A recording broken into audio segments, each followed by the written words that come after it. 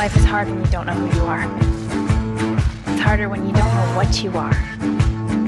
My love carries a death sentence. I was lost for years, searching while hiding, only to find that I belong to a world hidden from humans. I won't hide anymore.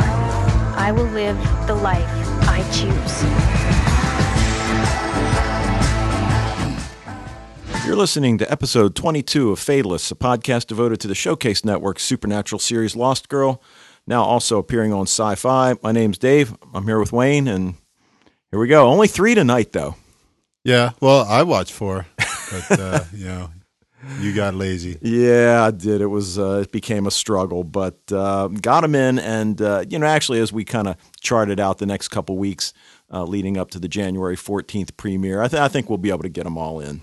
Yeah, not a lot of wiggle room there, but there's a possibility. Yeah. So, hey, we've made it this far. I mean, really, when we started this thing back in June, to be at episode 22 and be as consistent as we've been able to be. Yeah, we did all right. That's so far. Self-pat on the back. Little tiny pat. All right, so, we're going to forego the news again and basically the kind of stuff we've been watching. I think most of our listeners probably know that the Sci-Fi 20th anniversary show aired last night. So we're recording on Tuesday, December 11th. So it aired last night, Monday night. And I know you didn't get to see it yet, though. You've probably seen the promos for it. I've seen the first 30 minutes, and it's pretty cool. Yeah, I'll have to check it out. Yeah, the first...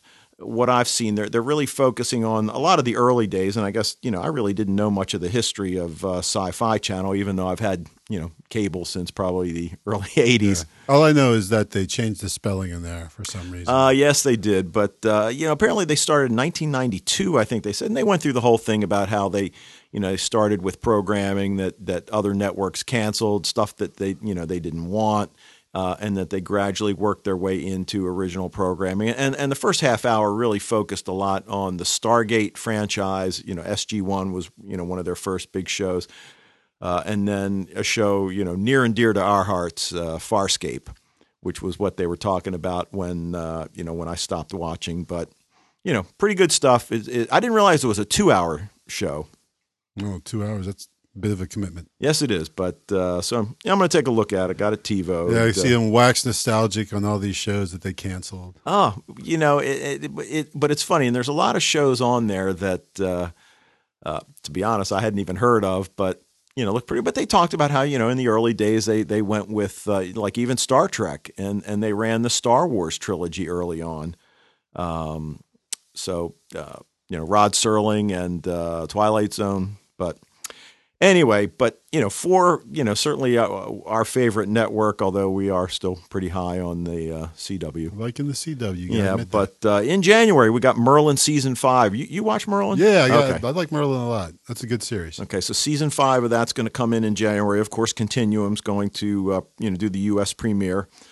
Being Human Season 3. Of course, Lost Girl Season 3. Face Off. Do you ever see Face Off? Just the movie. Okay, well, it is not that at all. It's like basically they get these you told me about special effects people, and it's really cool. But season 4 of that was a good movie, though. Yes, it was a little disturbing. But Ghost Hunters Season 9, man, I was into that for a while, but. Is that like a reality show? It's like where people have like the cameras all around them. And I can't remember if that's the one where the one guy, he's a Roto-Rooter guy in real life, and the other guys, and they're, but they're really serious. They've got all the equipment and they try to, approach it, realistically, but. Yeah, they kind of mock those guys a little bit on Supernatural. They have this group of guys called the Ghost Facers. And they're like these kind of inept guys who go in chasing ghosts. They always, of course, they inevitably come upon a real one that Sam and Dean are in pursuit of, and hilarity ensues. Well, I think what I did like about these guys is they really did go in trying to debunk it. That very often, the sounds, that it's like, well, it sounds like, there's a ghost tapping and it ends up being the plumbing or something like that. So, they usually are able to, figure out what it is. But in the end, very often they would just have to say, look, we don't know what it is. I mean, clearly there's something there. Or you can hear it on the tape. You can see it on the film. Now, the other thing I've been watching, and did you get to the end of Blood and Chrome?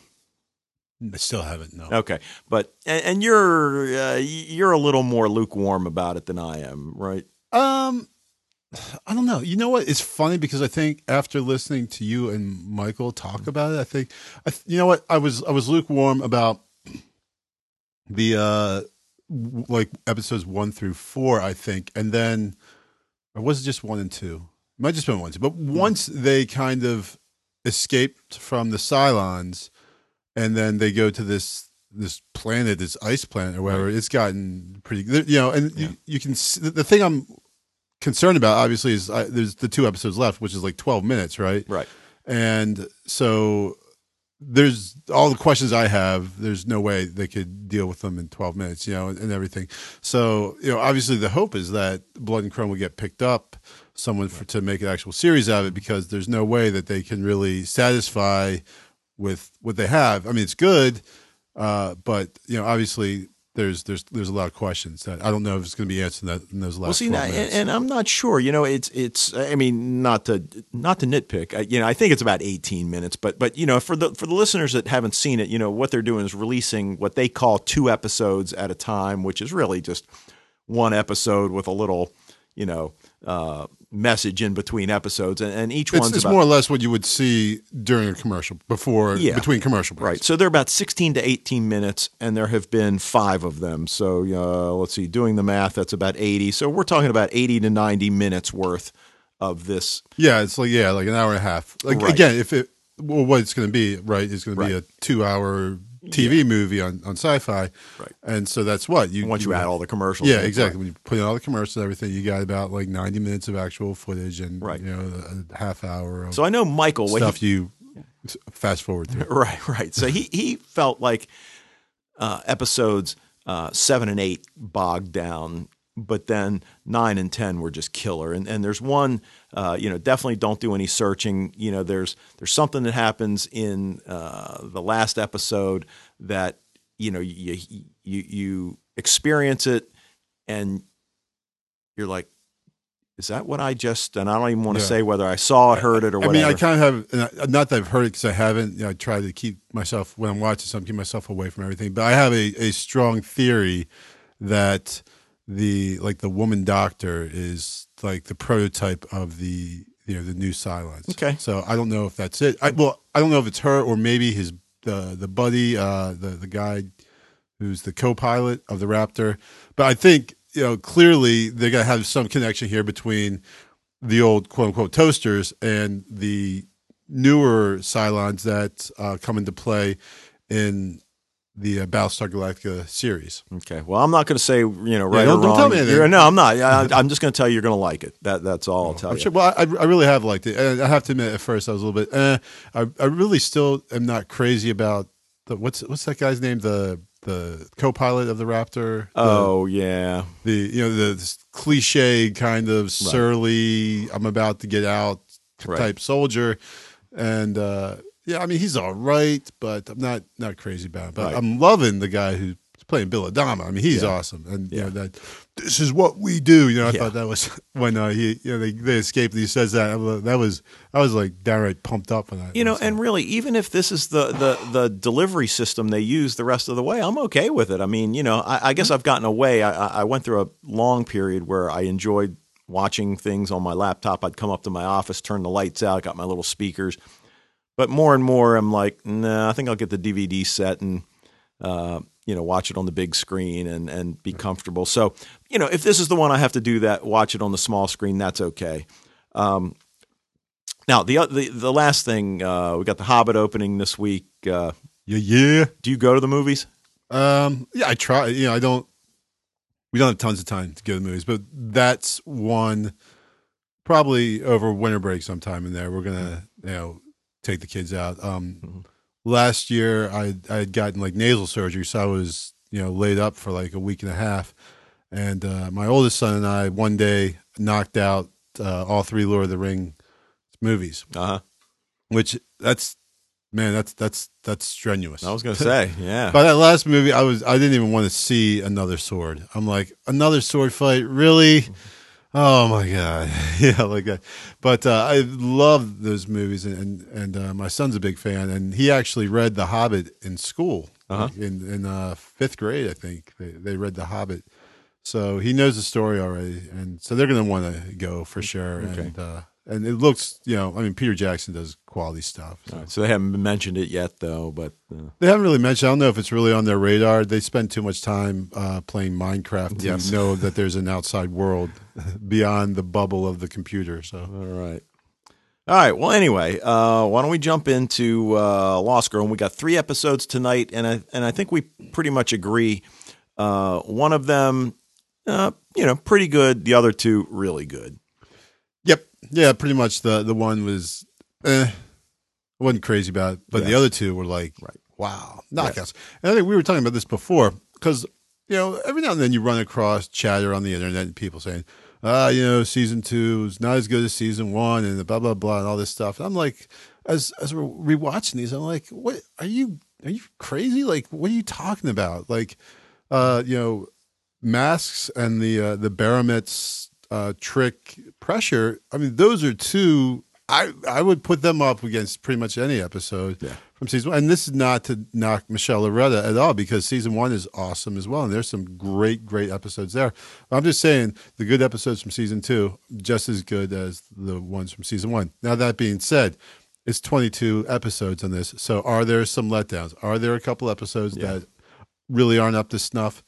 Absolutely. I think maybe we'll be talking about one and of that's them tonight. every show. And any show's going to be like that. You're doing a 22 episode season, so they scale back because they're just doing.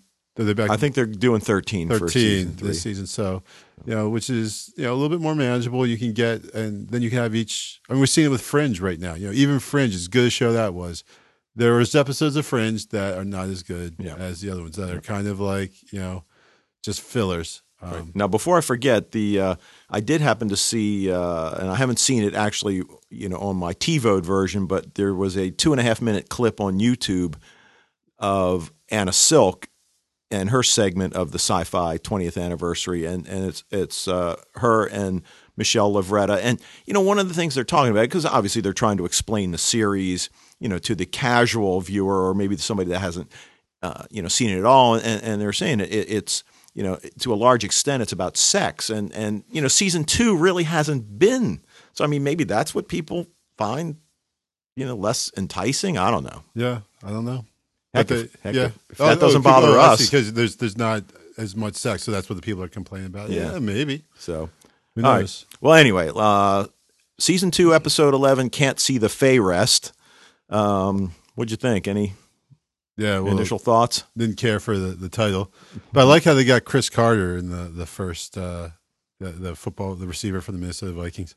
Did you think that guy looked like Chris Carter? I'm trying to remember. The guy gets killed like in the opening scene. At the party. He doesn't have any hair. He's got like the point. thick dark eyebrows. I'm like, hey, it's Chris Carter, but it's really not Chris Carter. Yeah, but. Because I'm thinking Chris Carter from the X-Files. That's what no, the receiver from the Minnesota. Okay, all right. So anyway, ordinarily opening scenes have been pretty strong, and actually in all 3 of these episodes, they've been okay. Bo and Kenzie window shopping, expensive store, and Kenzie's like, dude, you could just go in there and give them the suck you touch, and we could walk out with whatever we want. And then, of course, who comes walking out with a shopping bag full is Kiara, and invites them to lunch. And, of course, Kenzie. She makes an excuse. And I seem to remember even the first time I saw this that I was positive, even after Bo was saying I don't want to really hang out with her, that Kenzie's going to be like, oh, lunch? Yeah, we're in, but. Because she's usually anything free. She's hungry like all the time. Right? Anything free and anytime you can spend somebody else's money. So it was a stretch for her to give up on a free lunch. Yeah, and you can see she has some sadness about it that she expresses. Yeah. So anyway, then we jump to the party of like in my notes I said the party of beautiful people. So obviously the upwardly mobile yuppies or whatever, and then you see the guy like Chris Carter taking the girl back to see his etchings or whatever. Well, I forget what he says he's going to show her, but. They were going to do it. Yeah, right. But I mean, he had some kind of excuse why, how to get her back there. And, anyway, so something kills the guy, and then the next thing we know, Hale and Dyson are on the case. Right. And the procedure kicks in. Right, and we haven't been as procedurally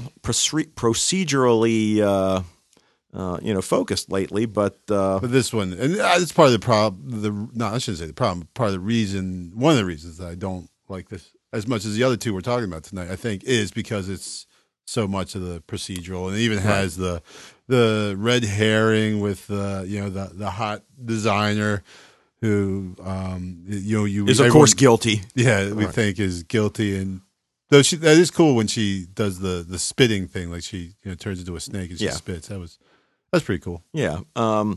Again, we see this a lot. Bo and Kenzie going undercover, somewhere to a party. But yeah, again, this whole like Kiara trying to bending over backwards to try to to win her over, and I don't know. I keep thinking like what she's trying to do is basically loosen her up and get some Dyson info out of her. Yeah, but I really don't see Kiara as being. You think she's genuine? I think she's genuine. Yeah. Wow. I think she's pretty genuine. And you wouldn't think that because of isn't that the stereotype, right? She's wealthy and everything. That she's got to be underhanded, sneaky, and devious. But I don't know. Okay, well, I'll give her no, I won't. All right, anyway. So she's helping her out with the, info because you're right, she knows these people. She, so she's giving her information, basically prepping her, and then gives her the wardrobe. I don't know what to make of that dress. Yeah, I mean, it was really awesome when she wore it in Clash of the Titans. But and in my notes, I've got her Greek goddess dress. Yeah, I see that. Like, okay, listen, this does not highlight Anna Silk's, figure very well. I don't know. I don't. Who am I? Well, you know what?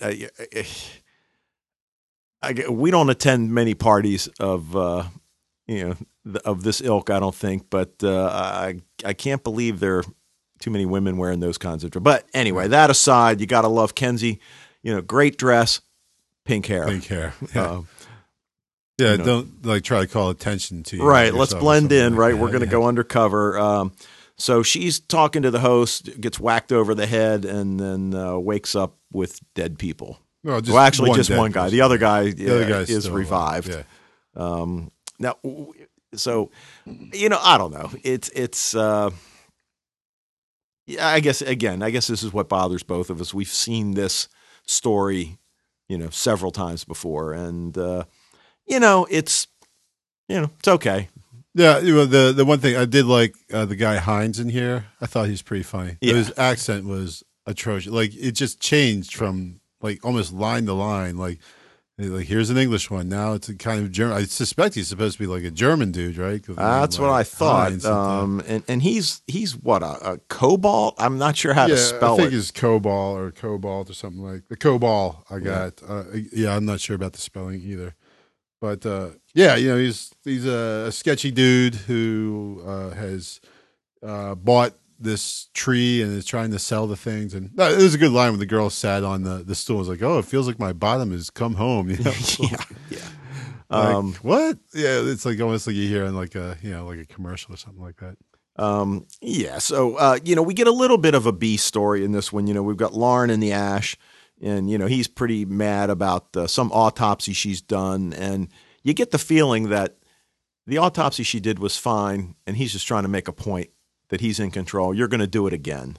And, so then we're back to the party. Yeah, she gets jammed up, man. Gets locked up in the yes, she does. And she becomes, pretty pivotal in the next couple episodes. But so then we hear about, obviously this is all about the tree and things that have been made out of the tree that was stolen. So then we hear what was that? A Balinese box? Is that what it? I guess from Bali. Yeah. Well, the lady's a Balabat, I think was the name. There we go. And that's the type of fae she is. And no, I didn't look that one up. Okay.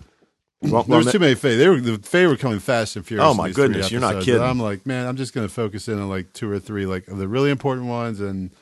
Yeah, we'll save looking up each and every one for the summer rewatch or something. All right. Now, again, I like the scene where Kenzie's, at the police station and she's brought in, I guess, as a witness. And then Hale comes in to question her. I guess Dyson's questioning Bo. Hale questions Kenzie. And that was, it was, Well, somewhat. they got like the huge file, and we know what it is before Right. they have to say. It's like, it's kind of a little cliche there, oh, here's your rap sheet. And he starts going through it.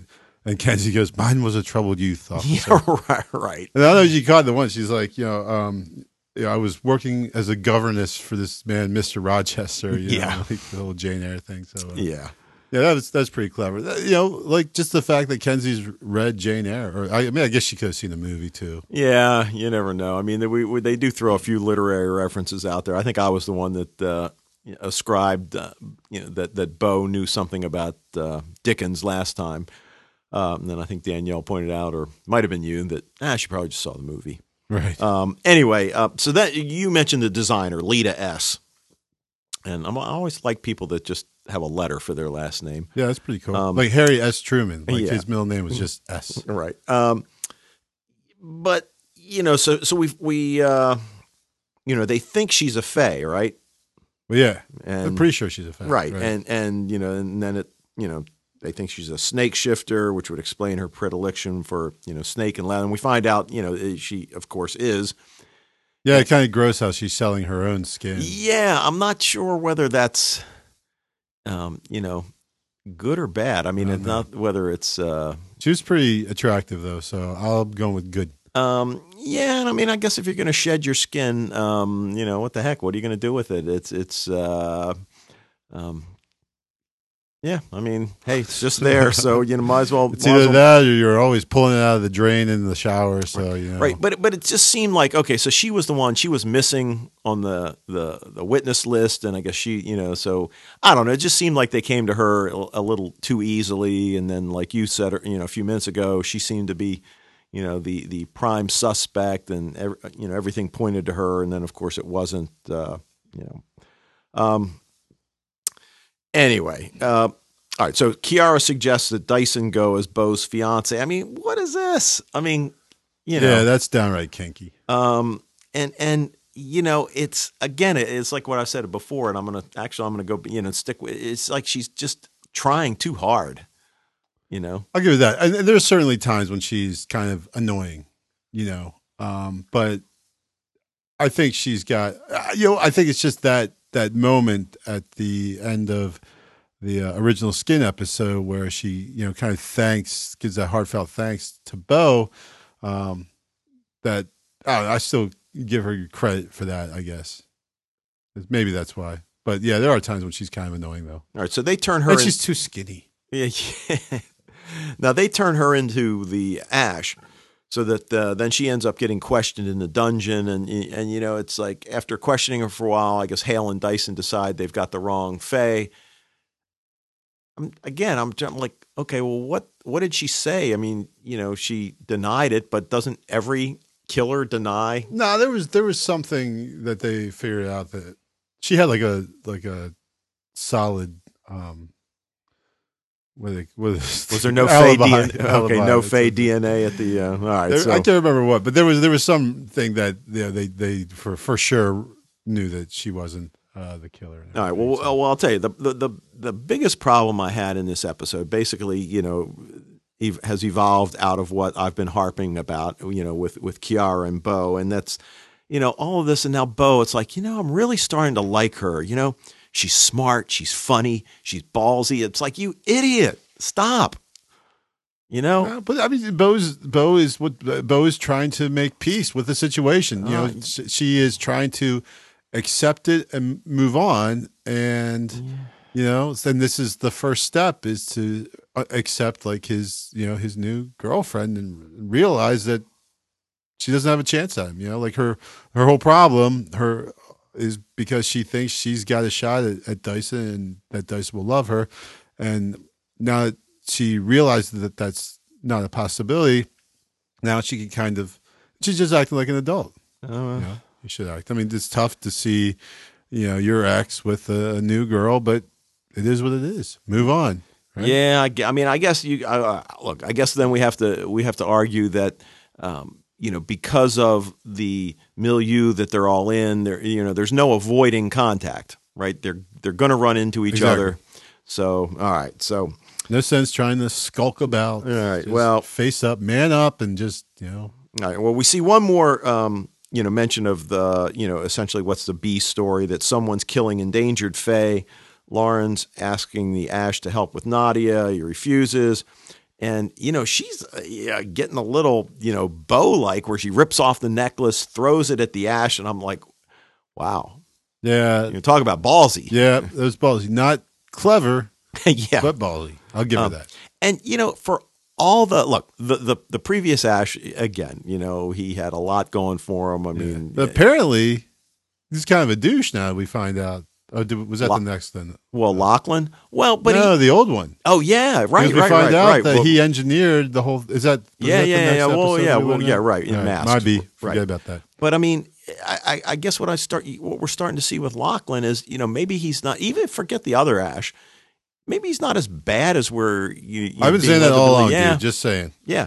I mean, it's like he lets Lauren, in the last couple episodes when Lauren had escaped and he comes to Bose. And I mean, why doesn't he just grab her by the hair and, take her back? He says, gives her 24 hours. I mean, so here, I mean, she throws the necklace at him. He doesn't, freak out and, But he does lock her in the yeah, dungeon well, now, okay. so- And then, right. So then we know why he It's doesn't. not like he just right. stands there and lets her walk out, Right. And again, it harkens back to, the, certainly like the Fringe episode, when, Olivia gets trapped in the other universe and you see the episode ending, with her, Yeah. trapped in the, in the cage in the jail or whatever. right. And, let me out. And there's some other show I'm trying, I can't think Was of. that the end of the season they did that? Yeah, it might have I been. think it was like the last one. So the last image you have until next season is Olivia in a prison. You're like, what? Right, and then to Ah, come- Fringe was awesome like that. They had the best season enders that ever. They always ended with like just a knockout. Right. And for this episode, while, again, I mean, I think it's pretty clear we think it was, it was okay. Yeah. A lot of things we'd already seen, but it did finish strong. I mean, that was a great ending. Yeah. Yep. So, Pretty good ending. Gotta give him that. all right. Well, anyway, why don't we move on? Let's move on. Yeah. So, 'Cause there's this episode. an is episode solid. that we both really, really liked. Episode 12, Masks. So again, the opening scene, nothing special. Bo's, lacing up her shoes, going off to run, and Kenzie clearly has something up her sleeve, and that's pretty much all we see. Which I guess you could argue, well, that was something, but ordinarily the openings have been pretty good. But then we're seeing Lauren and the Ash meet. Lauren looking fairly disheveled from her 4 days in the dungeon. We learn a few backstory. Like we learn her indentured servitude was 5 years. Right. Did we learn that this. I know that they already kind of explained the whole. Well, once we find found out- out about Nadia. They told how Nadia got to be like that, and how that's how she became. How she pledged her service to the Ash and all that. But okay, so he lets her out there. And what does she do? Is she contrite? Is she no? You know what? I'm going to go work for the Morgan. Yeah. And I know you're probably sitting there. Yes. That's- All yeah, right. that'd be more cool. more Morgan. Yeah. But we knew that. Yeah, that the Lachlan's not going to let that one fly. No way. And I mean, is she serious? Does she, does she really think? I mean, but whatever. Yeah, I think in there, I got my notes. That's where we learned that she's been with, her servitude has been 5 years, and apparently, I don't know if her, term is coming up or not. I mean, I guess we learn, later that perhaps it is, and I don't know if she'd been allowed to leave freely. Yeah, who knows? Yeah. No, actually, this is totally left field, like nothing. But I was just like kind of glanced down my notes and realized I had noticed this, and but I don't know if you like during the opening credits, there is a post production producer named Rachel Sutherland. Okay. No, twin sister of Kiefer. really Yeah. interesting. Yeah, I saw that, and I knew that they were Canadian, and so I was like, I remember seeing a couple episodes back. I'm like, Sutherland. Gosh, I don't even think I would have thought to look that up, even if I had noticed it. I noticed it a couple times. I just thought, yeah, I saw this. And then, so this time I saw it, this episode. I'm like, you know what? I'm going to go find out, just see if I know, it could be a million Sutherlands, but find out. And she is Kiefer Sutherland's twin sister. Wow, so the rumors are true that Kiefer Sutherland's going to guest star in season 3 of Lost Girl. Maybe. No, okay, we're just making that That'd up. be cool. Yeah. And when I say we, I mean me. All right. He's got that show on Fox, right? Touch. Did they get season 2? Yeah, I don't know. I mean, did you watch it at all? I didn't see any of it. Okay, No. and it just didn't. The premise. I mean, it was okay. I mean, I just can't get Jack Bauer out. I mean, he's Jack Bauer. Yeah. And it's going to be that way for a I while. don't like shows with like kids in them. It's supposed to be like action shows. Yeah. Because you always have this cheap ploy where the kid's always being threatened by something, and that's Right. not cool at Right. all. Yeah, So- I'm sure he never gets kidnapped in this Right. in this series. So Exactly. all right. Anyway, we better not stray too far. Yeah, All right, let's so move on. all right. So you were mentioning about what we learned about the former Ash. Okay, and so we learn it here. Yeah, that he orchestrated basically this whole, curse on Nadia and everything, in order to get Lauren to pledge her allegiance to the Ash, and then to devise a cure for the plague that was, killing off all the Fae. Right. So that was a pretty underhanded little thing, because I mean, honestly, if you think about it, would she not have done it if he just asked? Well, right, and she's a doctor. It's a thing called the Hippocratic Oath, where they're right. And supposed what to did he help offer her? Was it like you'll have everything we have at your disposal to help save Nadia, and of course the whole. I guess it never seemed strange that it only affected Faye, except for this one human. So anyway, so we learned that, and Lachlan offers to help. He's found the shaman that placed the curse. Right. Yeah, the guy in Africa. All right. So the B story in this episode, I like. I mean, it's like the contrast is just so good. The contrast between the trying to well, she ends up going to Congo, and then that in and of itself has got we'll talk about that in a few minutes. Is so cool, but it is rather dark and all of that. Yeah. Counterpointed against the B story, where Kenzie now she's going to Hale for money for the party for Bo, and it's pretty clear it's a surprise birthday party, and that Hale's also supposed to get the cake, apparently. Yeah, which he does. Well, and it's funny because we know that Hale is from one of the 5 families. Right. We know he's all moneyed up. And he kicks in $10. Yeah, and it does so reluctantly. Yeah. Right. All right. So anyway, so we just get a little snippet of that. Then Lachlan calls Bo and asks her to persuade the Dark Fae shaman to remove the curse. Right. But the catch is he's got to go to the Congo, and the further catch is, you can't tell anybody you did it. Can't say anything to anybody. Can never claim that, and so that's for Bo is like no problem, right? Because she's well, at least at first, right? Because she's an altruistic individual, and so for her it's like, okay, no biggie. I can't tell Lauren that I did it, but that's okay. As long as I do. She can't foresee that there might be ulterior motives to the Ash's stipulation. And she should see that, but she's, that's the problem when you're goal driven. Sometimes you are focused on the goal so much that you don't take time to consider what you might be getting into, the full implications. Right. So, but I mean, is he conning her with that, or is that actually, I mean, because we're in this world of spells anyway. And, yeah. Well, it doesn't seem like he is, and then it seems like he is, and then it doesn't seem like he is again. So, right. Well, in the end, it all works out. See, I guess in the end, I felt like maybe I'm naive, and I guess I felt like he was not conning her. That was part of the. Well, yeah. As watching it. And even this is the second time, but I didn't think that I was like, oh, that seems like a reasonable stipulation. Okay.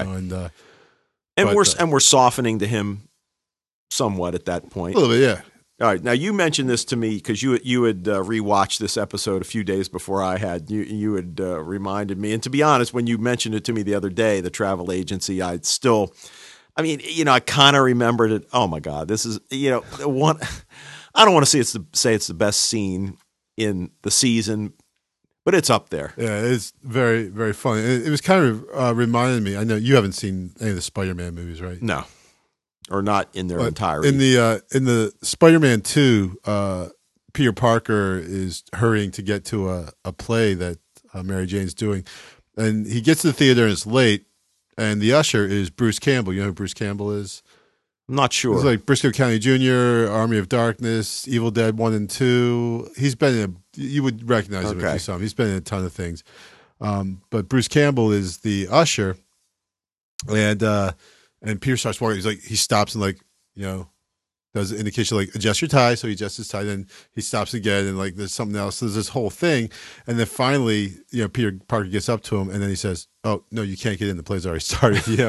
So that kind of reminded me of the whole thing with the lady saying, number, and Bo looks around. There's no one in there, Right. and so she points to it. So Bo picks the numbers, and the best part was she looks up, was 22. Right. Well, firstly, she pulls the little thing Right, and right. advances the number one. So yeah, that was awesome. That was great. I was laughing out loud watching that. Now I think I heard her say she folds the earth.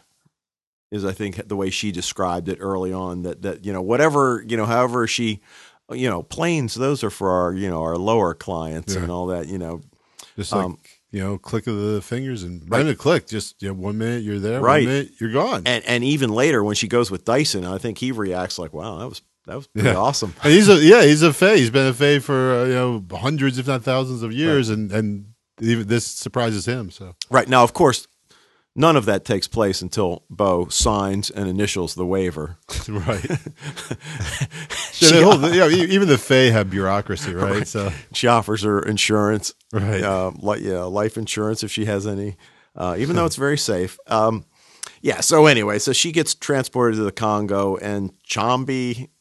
It's like I'm trying to. Makes me think of Pee-wee's Playhouse. You ever watch that? Yeah, Chambi. Okay. Oh yeah. That was the big pterodactyl, right? Right. No, that was Terry. Right. Anyway, so Chambi's placed many curses, and we find out that the Light Ash made a deal with the Dark Fae so that Lauren could, cure Fae fever. So, we've got this, crossing over of the Faes. They're not as separate from one another as we were kind of led to believe. Right, and this whole, unsteady, however it is, peace, is going to, come to play in the next episode, as well, with Trick. So anyway, we find out that, if he's going to do what he needs to do, he's going to need this mask that's been stolen from him. And, if she gets the mask, then, he'll remove the curse. So, all right. Right. Good. So then you got to go get the mask, though, is the problem. So. Right. And again, I guess somebody might say, well, you know what, how is this that different from, any of these other things that Bo has had to do? But I don't know. There was just something about the way it was presented, the storyline, I don't know. It's just been great so far. Yeah, and this one, I mean, this episode had the really good pace where it's just one to the next. There weren't these slow scenes or these heart to heart, let's sit down, talk about our feelings type scenes. It was all just bam, bam, bam, let's go, this, that, and the other. And then you had you're right, the B story, and that's the next thing I have is Kenzie auditioning the bands, which was pretty funny. And I actually kind of liked the metal. I was going to say, yeah, they were good. Why? I thought Kenzie's supposed to be young here. And not that I noticed, but the bass player was playing an Ernie Ball Music Man, which is not that you pay attention, but those are the basses that I play. Okay. So they leave and Nate arrives. I'm not a big fan of Nate. Not going to hide it. You know what? I guess it's just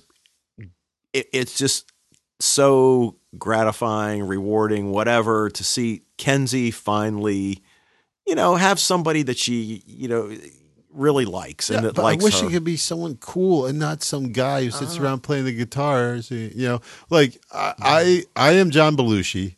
Okay. And Nate's like the dude in Animal House is sitting there, and he just comes up, grabs the guitar, and like smashes it, and then it's just like, sorry, Yeah, you know, well, because like that guy. There's always that guy, the guy at the party who's like with the sensitive guy. I'm gonna come to the party and I'm gonna play my guitar and girls are gonna swoon. It's like sensitive ponytail guy. yeah, get out of here with that crap, man. Go play a sport if you want to get girls. Well, well, I guess the other thing I liked it was the whole recognition thing. Little Kenzie, and it's the whole thing. You see they have It's just awkward and creepy in a lot of ways. Well, it was, but I mean, then you find out she was 6 when she had the crush on him. That's why it's creepy. Not for her, for him. Well, I understand that, except he was probably 10 at the time. I mean, I don't know. We don't know what their age difference. I think they said he was like 15, didn't he? Oh, really? Oh, I think. Oh, well then, okay, then I concur. See, I might be wrong there. Well, anyway, regardless, you could get hate mail, and you can give us some feedback at fatalist@podbean.com and tell us whether I'm right or wrong in Nate's age. Right. Well, regardless, they're both of age at this point. So yeah. Well, sure, but he's still a tool. All right. Well, anyway, and now the next thing, I've got and this is almost just. I don't want to say thrown in there. I mean, obviously, this episode's a lot about relationships and finding happiness and all of that. And we see that Dyson's out house hunting, and $6.5 million. So they're not looking at any duplexes. Yeah, they're not looking at fixer-uppers or anything. No. And then. I was a little surprised at his reaction when Kiara then comes back later on and says she bought a house. He seemed to kind of take it in stride, if I recall correctly. Yeah, well, he's been around a while, so. Well, but is he? Well, I don't want to because he does actually make a comment, and again, it may be in the next episode about about Kiara, but I'm still. I mean, I guess I expected that. Well. I thought we were going to decide together, or one of those things that I thought we were going to talk about it. And, well, I mean, she's probably paying for the whole thing. So what does he have to really say except for okay? Ooh, oh, yeah, okay. Well, okay. I guess wolves can be whipped too. Yeah, yeah. They can be house trained. Well, that's true. All right. Well, so they anyway, can't. Don't go out trying to house train a wolf. It can't. Don't.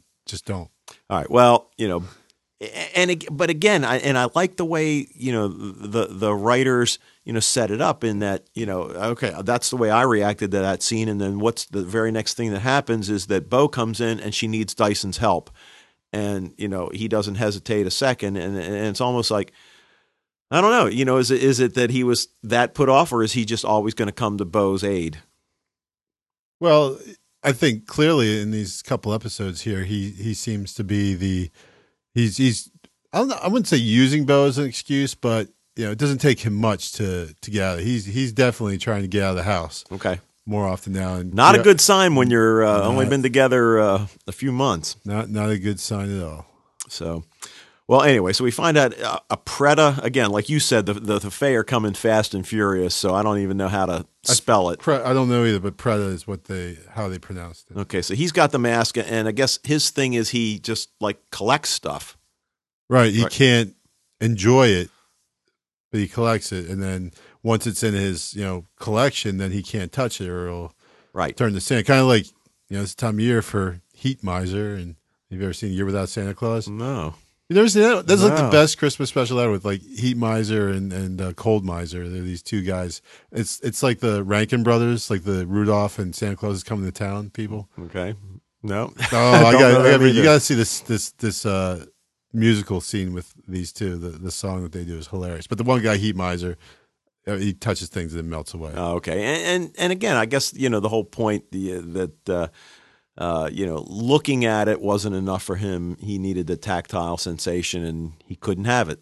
So there's a metaphor in there, and it's bad one, but a metaphor, right? And it's never really mentioned whether there's something that will eventually allow him to touch his stuff, because otherwise it's it's almost like Sisyphus. He's going to collect all the stuff only to see it turn to dust and him start over again. I think Tantalus might be the person you're thinking of. Sisyphus is pushing up the Sisyphus stone. goes up the hill, and he never, as soon as he gets to the top, he rolls back down to the bottom and starts over again. Okay, that's what you're thinking of? Yeah. Okay, because Tantalus is the guy who he's thirsty and he tries to drink, but the water goes away from him, and then he reaches up to get the apple, and it goes away from him. Oh, okay. Well, they both could. Both. All right. So hence the word tantalizing. Okay. All right. Well, so the Preda has the mask. Now, obviously, she's going to need something to barter with and Trick.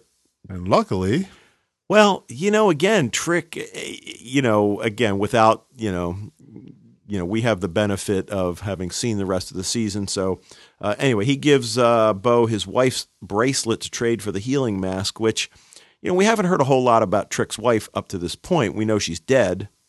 Right. I'm trying to think there was, I don't think there was anything really mentioned about her when, the flashback with Aoife, kind of talking about her origin story there. So, right. Because that was the only time I think we've really gotten a glimpse into, his past life, especially as the Blood King. Right.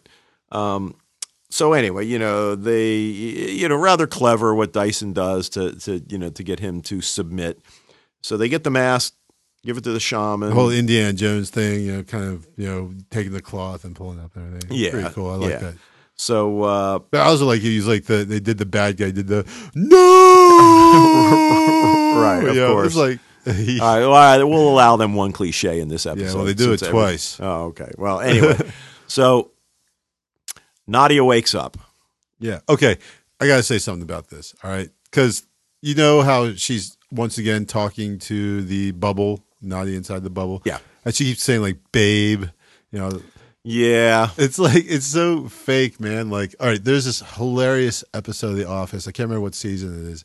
But, they go to this guy's house. It's Michael Scott. I don't think you watch The Office, right? But, no, well, you know what? We watched a lot of them, and then I ended up buying like all 8 seasons or 7 seasons or whatever. But so I've seen a lot of them. Oh, have you seen the one where they go, like, it's Michael and Jan, they have all the people over to their house for like a dinner party. And the whole time they're calling to the babe, like, hey, babe, and it only emphasizes the tension between them. You know that this is a totally messed up relationship.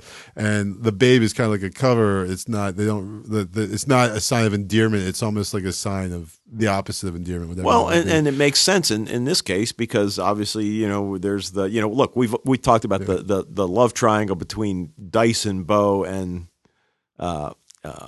Lauren for a season and a half, and now it's like this again. It's like a love triangle here. Yeah, it's the love quadrilateral. I think, well, I mean, you're just among the girls, and right. that it's very uneasy, obviously, for Lauren as well. Like a love Star of David.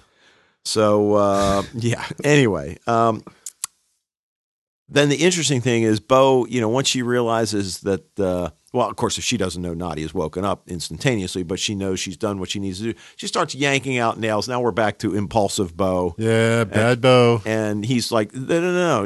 It's like, what gives you the right? And she's like, well, what gives you the right? Sure. Right? A lot of these people deserve to have curses placed on them. That's, so she stops.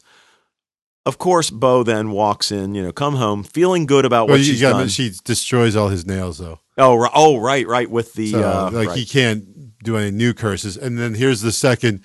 No, right. Like, come on, man! You did it once. I gave you a pass on the first one. The second one, no, too much. Yeah, good point. But we'll give her a pass on that. But anyway, so of course then. Luckily the rest of the episode is really, really good. Yeah, so she feels good about what she's done. She goes to see them, and what does she walk in on? Lauren and Nadia kissing. She immediately walks out, and again, I mean, I love the editing here. She walks out of that, and we cut to her walking into her party.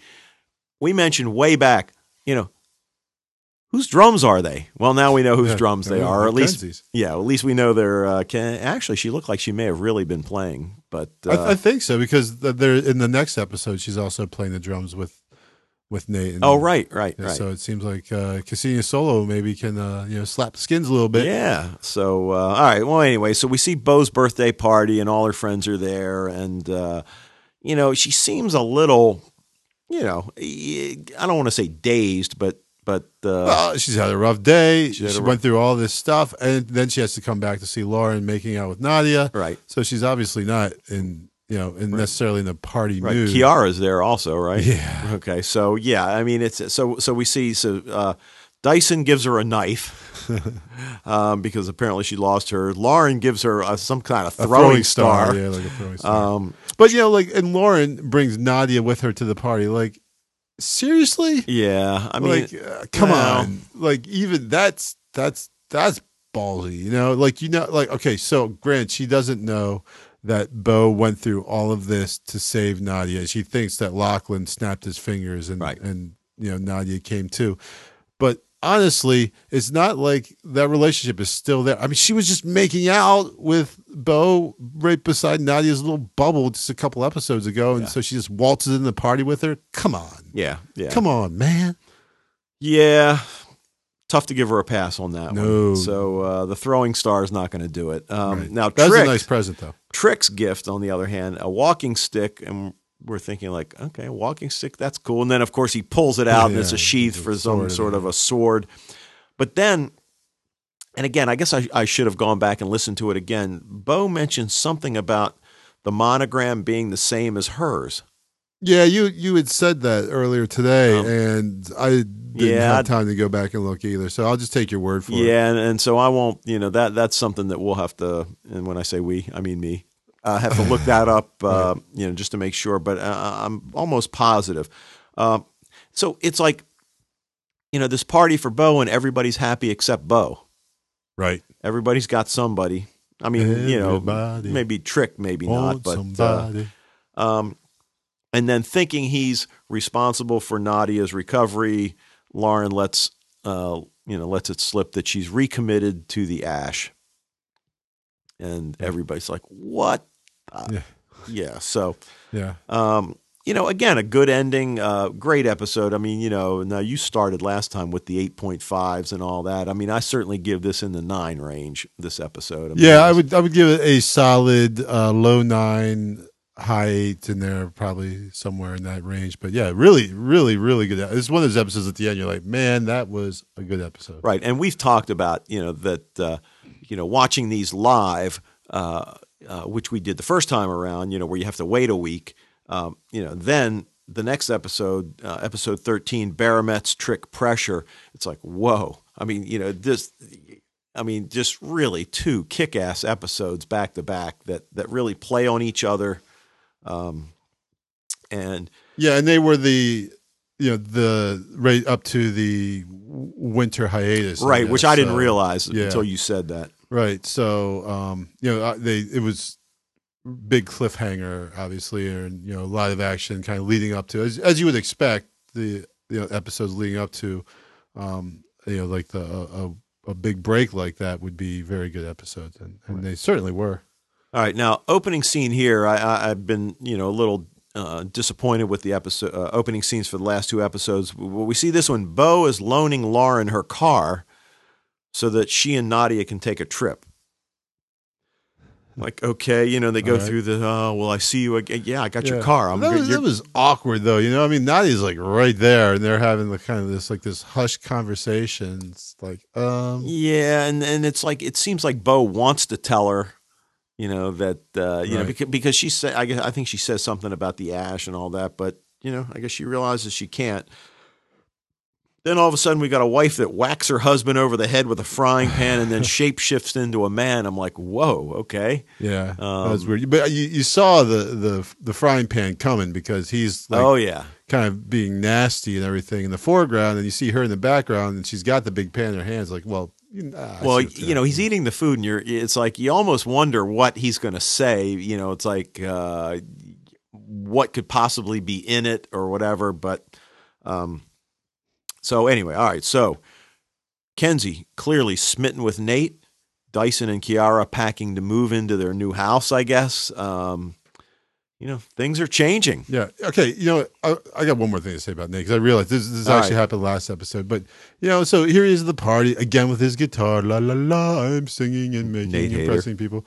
And then he uses the word soulmate. Soulmate. Oh, Yeah. See, That's what I'm talking about. I don't like them. Yeah, Soulmate. that's a tough Get one. outta That's a here. tough one to justify. Yeah, that's what I'm saying. All right. Well, I'll give you that. But again, Kenzie. But again, Kenzie's happy. She was right. happy with Bo before, though. Right. I don't want to. Yeah, but Bo's Bo. He's a dude. Come on. I mean, he's hardly, barely. All right. Well, anyway. Well, that's all for the lightheartedness in this episode. I mean, we might have a little bit more, but for the most part, now we dive into. This is a serious episode, right? This is a serious episode, and Bo goes to see Trick, and I guess he must have summoned her. That we learned tonight's the blood moon, and that every 20 years he can see the future after going through this ceremonial trance, and which includes the drug that I guess is the Baramets. The Baramets, right? Yeah. So you want to know what that is? Yeah, sure. Okay, well, it's an actual plant that does have medicinal purposes, but really what it's, and they say something about this, I didn't catch like the whole sheep thing, but Baramets looks like the plant, when you pull it out, it looks like wool, and I guess it looks like it has legs, so it looks like a sheep. So what it is there was this legend that there was a sheep, an actual animal sheep, that was connected by an umbilical cord into the ground, and that it would produce like cotton. So this is like, it's kind of like just an ancient, just like what is this stuff? Cotton. Oh, well, clearly there must be some big sheep somewhere that's producing all this, and making it pop out of the ground. And so so Baramets is another actual plant that it was attributed to the vegetable sheep or something like that. Okay. All right. Well, we learned that this whole ceremony is dangerous for Trick, and that to I guess lessen the danger, he needs the Kingmore ring, which you found out is it's an actual thing, and I think he said it was in the British Museum, and they stole it from there, and it actually is in the British Museum, still there as far as I can tell. Right. But it's just an Anglo-Saxon relic, so it was an actual thing. Right, but nothing. Yeah. Okay. So nothing spectacular that I could find about it. And what we learn, and because we find out that there's this evil or something is approaching, and that's the reason he wants to go through the ceremony so that he can see actually what is approaching. Yeah. All right. So Bo gets the ring. Now, boy, talk about creepy factors, and I and I'll mention to our listeners at the end, what the idea we've been toying with about our pilot previews, and we certainly talked about American Horror Story as being creepy, but man, what was her name? Or Teague. Okay.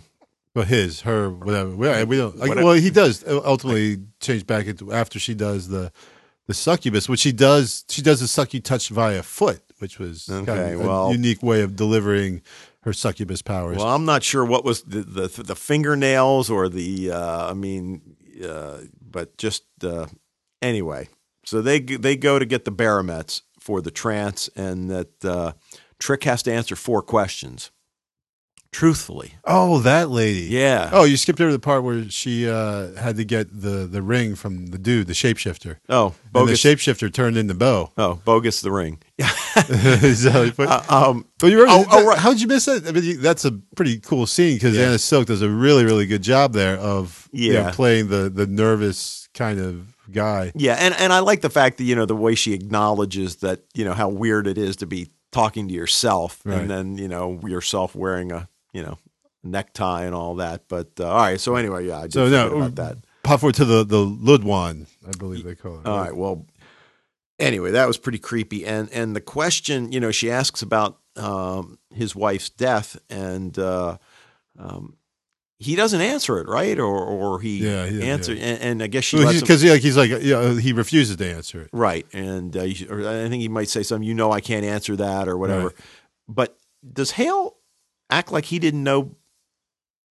He didn't know. No, he didn't know. Okay. That's I actually put that down, because I was surprised too. Like, wait a second, Hale didn't know that. Thought everybody knew that. But he's upset because when even he realizes Bo knows, he's like, even Bo knew. So he's pretty put out that everyone knew that Trick was the Blood King except for him. So, and then this whole while they're still there, that we learn more about his wife's death and the guilt he apparently feels for her death. That he says he didn't open his veins soon enough to stop the Fey War, which, right, yeah, I mean, yeah, we kind of heard about it before, right. Now, all of that, then we see just a couple little snippets that, even though they're snippets, are fairly important. Where Dyson says that he can't love Kiara, right, as he's walking, because the Ludwan can make you can't lie to her. right, And so you have to tell the truth. And right. so she asks him about, and he says, I can't love Kiara, which we've known for a long time now. So it's not really a big surprise. But this is the first time he's really, he has said it before about how, wolves made for life, but he's never said this explicitly. So. Right. So, and then Trick asks Bo to leave Lachlan alone because he senses she's going to go in. And, he orders her to stand down. Her. And of course she listens to him. Kind of. Well, not really. Not at all. Because she breaks in. But it's the next scene, right? All right. So I was a little surprised. I'm like, really? Like you just said you're going to stand down. And like the very next scene, you're breaking into the Ash's place. Oh, well. Well, she's big on rules. We know that. And big on authority. Now, you might want to hold your ears for a second. Kenzie and Nate kiss. And he asks her to go on tour with him. And again, all right. We'll just as long as he gets him off the show for a couple episodes, I don't care. Yeah. So all right. So anyway, so then we're back to Trick and they're strapping him. Hale and Dyson strapping him down, and man, quite a contraption there. Yeah, it's like Clockwork Orange stuff. Man, I'm telling you, and Clockwork Orange and college all over again with the devices. Anyway, so he snaps into the trance immediately, and I don't know. I thought that was like really cool. Yeah, right, yeah. Well, it was like kind of like and the Blue Velvet. You ever see Blue Velvet? I have, yeah, with the gas mask and everything, like Dennis Hopper in there. So there's a lot of kind of things reminiscent of that, and even I would say the empty child from Doctor Who a little bit. Because they can't get it all. Like later on they try to get it. So there's a bunch of things that got kind of reminiscent of that scene there. But yeah, that was good. Yeah, I mean him walking along, and then you see because at first my eye was drawn to the movie screen. Sure. And seeing Trick, and then I'm like, oh, wait a minute, he's down in the foreground walking around. Right. And what is happening in the foreground is what's happening on the movie screen. Right. So that was really cool. A little bit, little device there. I like how they did that. Yeah. All right. So anyway, he sees his wife. Have you seen? I'm trying to think if I've seen that, something like that. I don't know if I have. That might be. Yeah, I don't know kind of either. A unique thing. I can't recall where I've seen it. Something like that done before. But I really liked it. Right. The play within the play. Yeah. True. Is that Hamlet? Plays a thing. Yeah. Yeah. All right. Anyway. At Midsummer Night's Dream. He sees his wife who talks to him and tells him he made a mistake and that he can undo what he's done and that if he does that, they can be together, and it doesn't take him long to figure out it's not really his wife. Right. He does start to cut himself first. Though. Right. He cuts his hand and then, and that the guy, in the weird guy in the car. Yeah. Right. And that was a little dodgy. Yeah. Sketchy looking there. Right. And that that's the first time we hear about the Garuda. The Garuda. And thought to be extinct. The Garuda, we learned, feed off of Fey hatred. And that since he brought peace to the Fey, they got nothing to feed off of. They've been starving. Even with the Morgan and Vex around, they're not able to spread enough hate to feed the Garuda. Right, because we've said it's been an uneasy peace, but it has been peace. All right, so we see, Bo breaks into Lachlan's compound anyway. They two square off with swords and not before she sees. Now we saw one head. Now there's four. Right. And I didn't pause that. And I know last time we had said that we thought it was Lachlan, like the same head, but now I'm not sure. And I think some of the heads were. Well, regardless, it certainly looked enough like him. Right. And now we know. Right.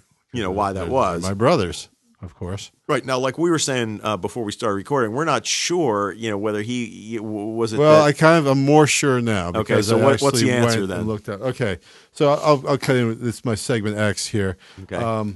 So Lachlan is a Naga, Naga. And if I can find my notes here, which I can't. There we go. So they are snake beings in like Asian cultures, like all from India and Malay and everything. And in some stories they're bad, but in a lot of them they're benevolent. In the Buddhist tradition, the Nagas have many heads. So it's like kind of like sometimes it's like a snake with a lot of heads. Sometimes they're shown as humans with like snake-like stuff with many heads. But they are also mortal enemies of the Garuda. Oh, okay. So this is like right out of the folklore, like the Naga and the Garuda. No matter who's the good guy, and who's the bad guy, they are always like eternal enemies. Now the Garuda is actually like a bird, like an eagle almost in some mythology. So this is mostly like Buddhist and Hindu mythology. And in Buddhism, which is kind of like which is where the Naga has a bunch of heads. In the Buddhist tradition, the Garuda are like predators, and when their wings cause, because they're like huge birds, and their wings like cause destruction. So we kind of saw that in Lost Girl here, where the dude's wings come out from behind him and everything. Looked very similar to angels in Supernatural, and clear. I know they're biting off of Supernatural with that scene for sure. But I couldn't remember if this comes in later, but the Nagas in the Buddhist tradition learned to swallow stones because the Garuda would come and swoop them up and kill them. So they swallow stones so that they're too heavy for the Garuda to pick up. And okay. And almost in almost every, well, not almost every story, but in many stories, the Garuda is in somewhere or another looking for this elixir of immortality. So I would not be surprised because I really don't remember, but that's got to come in. That's got to come into play because that was like really this prevalent theme of the Garuda. So Garuda, big bad birds, Nagas, many-headed snakes, and they're mortal enemies throughout. All right, so then I guess that the four heads that Lachlan's got in the trunk were actually, we assume, were actually on his body at some point. At and one point, yeah. I guess that all right. So anyway, the two of them square off, Bo and Lachlan, with swords. Which was pretty interesting.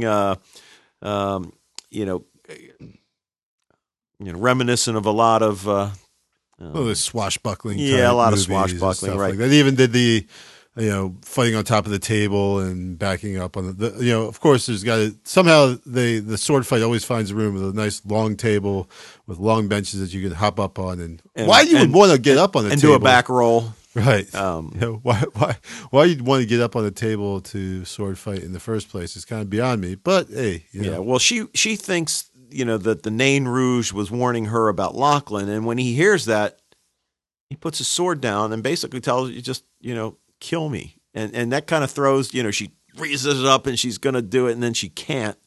When we find out. Well, he is down to his last head too. So, he you is. Think I want to kill him, but he's kind of down to his last one. But she's not versed in Fae lore, right? So she probably doesn't know that. No, he told her that. Oh, he did. Oh, you're right. He's like, these are my brothers. He's like, this is the last one. You're right. Head, you're right. So. Okay. So then we find out that that basically this is all this whole, I guess, experience over the last few weeks, months, whatever, and certainly including today, has been a test. Yep. And similar to what did you say? It was when Macbeth, Malcolm and Macduff and Macbeth, when he goes on about you think Macbeth was a bad king, wait till you better lock up your women and your daughters, and because I'll. Acting kind of like a bad guy to see the reaction, how Bo would react, yeah. And so he tells her that the Garuda is the evil that's approaching, and it's like now he just pretty much lays it all out. And again, what an awesome ending where he's just like lays it out there that he needs to be sure that she can control her emotions so that she can defeat him. And that whole line where he says, will you be my champion? Yeah. That's what a difference a day makes. Huh? Yeah, boy. And, that he needs Bo to lead the Fae into battle. And, we've heard all this stuff about how, she's important. And here we go. Boy, this howdy. Must be why, yeah. So it's nice to have a succubus around who's not a dark fae, and when you want to take on a huge eagle. So, well, any Well, I just like that last scene because I remember the first time seeing that last scene really sticks with you, especially since this is the last scene you're going to see for a couple weeks. I can't remember how long the hiatus was. Yeah, I think the hiatus was either 3 or 4 weeks. Yeah, it was, but it was a while. So so this last scene that you see is, Hale and Dyson both knocked out from secondhand smoke, Right, and, right. And then Trick all bloody. No, Trick does come to wake up at the very end because they get the mask off finally. Yeah. It is a pretty crazy scene there, and a pretty like jarring one where you see them all lying there like that in disarray. You don't even know if Dyson and Hale are okay. You'll know what that Baramets would have done to them. So, all right. Well, anything else? No. Well, we can talk about the next one. Let me see what the next one's called. Oh, right, we can't because you didn't watch it. Because I didn't. Oh, the old. But I can say the next one was called Midnight Lamp, written by Jeremy Boxton and directed by David Winning, and it was another corker. Okay. We'll talk about it next time because, but yeah, it was good. Yeah, so the plan is, we're hoping to be able to get caught up before January 14th, and it looks like we have a decent shot at doing it. Now, the other thing, and we'll just a couple minutes, that we've been talking about trying, that, look, we're under no illusions. We understand that most, if not all, our listeners are coming to the podcast to hear about Lost Girl, and that they either just fast forward through the other stuff or, tolerate it or whatever that, but anyway, what we thought was with some of the pilot previews that we've been doing, maybe what we could do is edit them into their own small, compact show so that if somebody wants to hear about our thoughts on American Horror Story, they don't have to, deal with all the other Lost Girl stuff, even if they might be into Lost Girl. And so, if you have a thought on that, if you think that's a good idea, bad idea, certainly drop us a line, fatalistspodcast@gmail.com. You can go to the website, fatalists.podbean.com, and we've got our little tab on there. You can send us a voicemail. And also, if you've had trouble downloading us the last couple days, it's because Podbean was changing its servers, so everything should be up and back to normal. And actually, it should be better than it's been. Not that I had much trouble, but so anyway, we'll probably throw an episode or two up there in the next few weeks, and see what the reaction is, and go from there. And we're going to keep the original episodes intact. Just this might be something that's easier on the listeners. Yeah, and that way, right? If you want to listen to us talk about Lost Girl, you can go to that. If you want to hear us talk about the sci-fi, you go to that. And if you want to hear both together in the original unsullied format, you can do that as well. Yeah, and what I was looking at, I was trying to put together a list. So we did the X-Files episode about the succubus.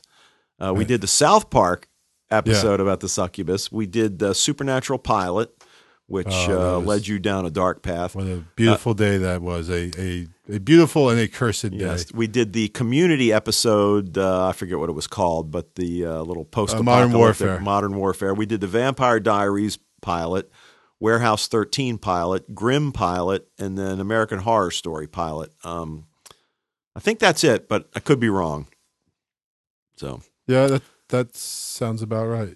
No, did you get 666? Oh, 666. There we go. Yeah. We did the 666 pilot. All right, add that to the list. Well, anyway, that's about all I've got. Yeah, I'm good. I think I got nothing.